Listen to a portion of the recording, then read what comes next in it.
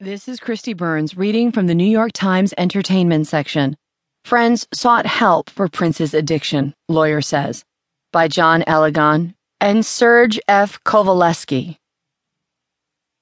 A doctor who specializes in helping people addicted to pain medication was preparing to attempt to treat Prince when the music star was found dead in an elevator on the first floor of his sprawling estate here last month, according to a lawyer representing the doctor.